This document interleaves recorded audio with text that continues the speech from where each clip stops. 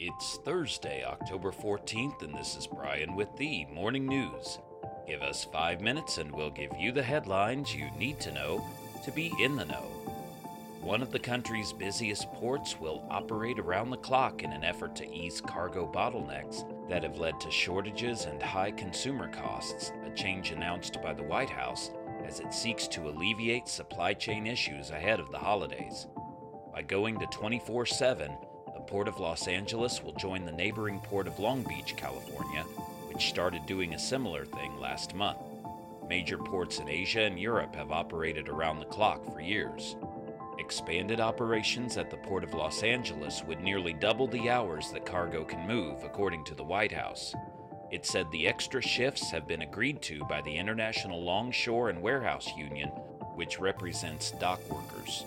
The Port of Long Beach struggled to increase cargo flows after it extended its operating hours, with truckers complaining that restrictions put on them for picking up and dropping off containers were too onerous. Shortages of truck drivers and warehouse workers have also posed problems across supply chains. It remains unclear how many of the terminals in Los Angeles will operate 24 hours a day, 7 days a week, and when those operations will begin. In other news, the Biden administration intends to relax COVID-19 travel restrictions on land border crossings from Canada and Mexico and will require foreign nationals taking those routes into the U.S. for non-essential reasons to show proof of vaccination beginning in November. The new rules from the Department of Homeland Security will amend land travel restrictions first imposed by the Trump administration in 2020 that have become a source of frustration for the Canadian and Mexican governments and for U.S. border cities, particularly as COVID-19 vaccines have become widely available across the U.S. For the first time in 20 months, travelers from Canada and Mexico will be permitted to enter the U.S. at its land border crossings for purposes such as shopping or visiting family and friends, so long as they are fully vaccinated. Unvaccinated travelers will still be prohibited from coming to the U.S. for non-essential travel. In global news, the world's governments are unlikely to prevent dangerous climate change, even if the lofty pledges lawmakers and businesses have laid out in recent months are successfully implemented, the International Energy Agency said Wednesday.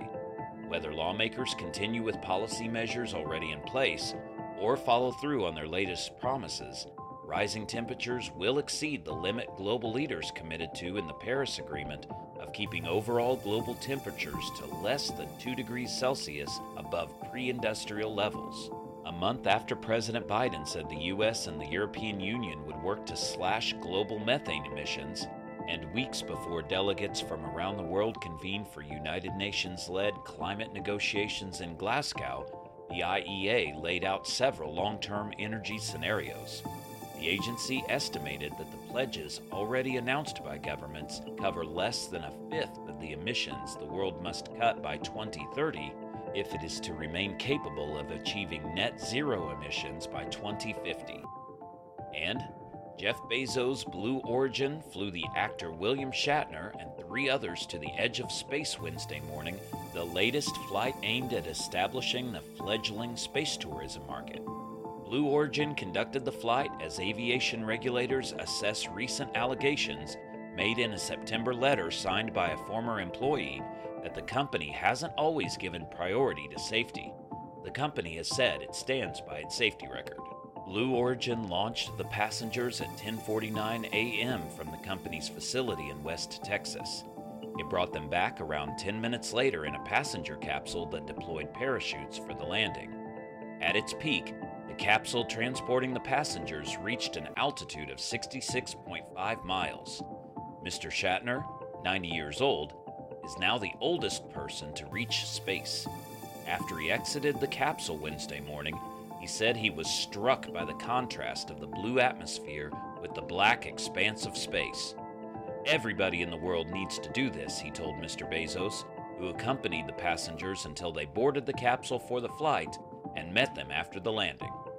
Now you know, and you're ready to go with the morning news. These headlines were brought to you today by Podmeo.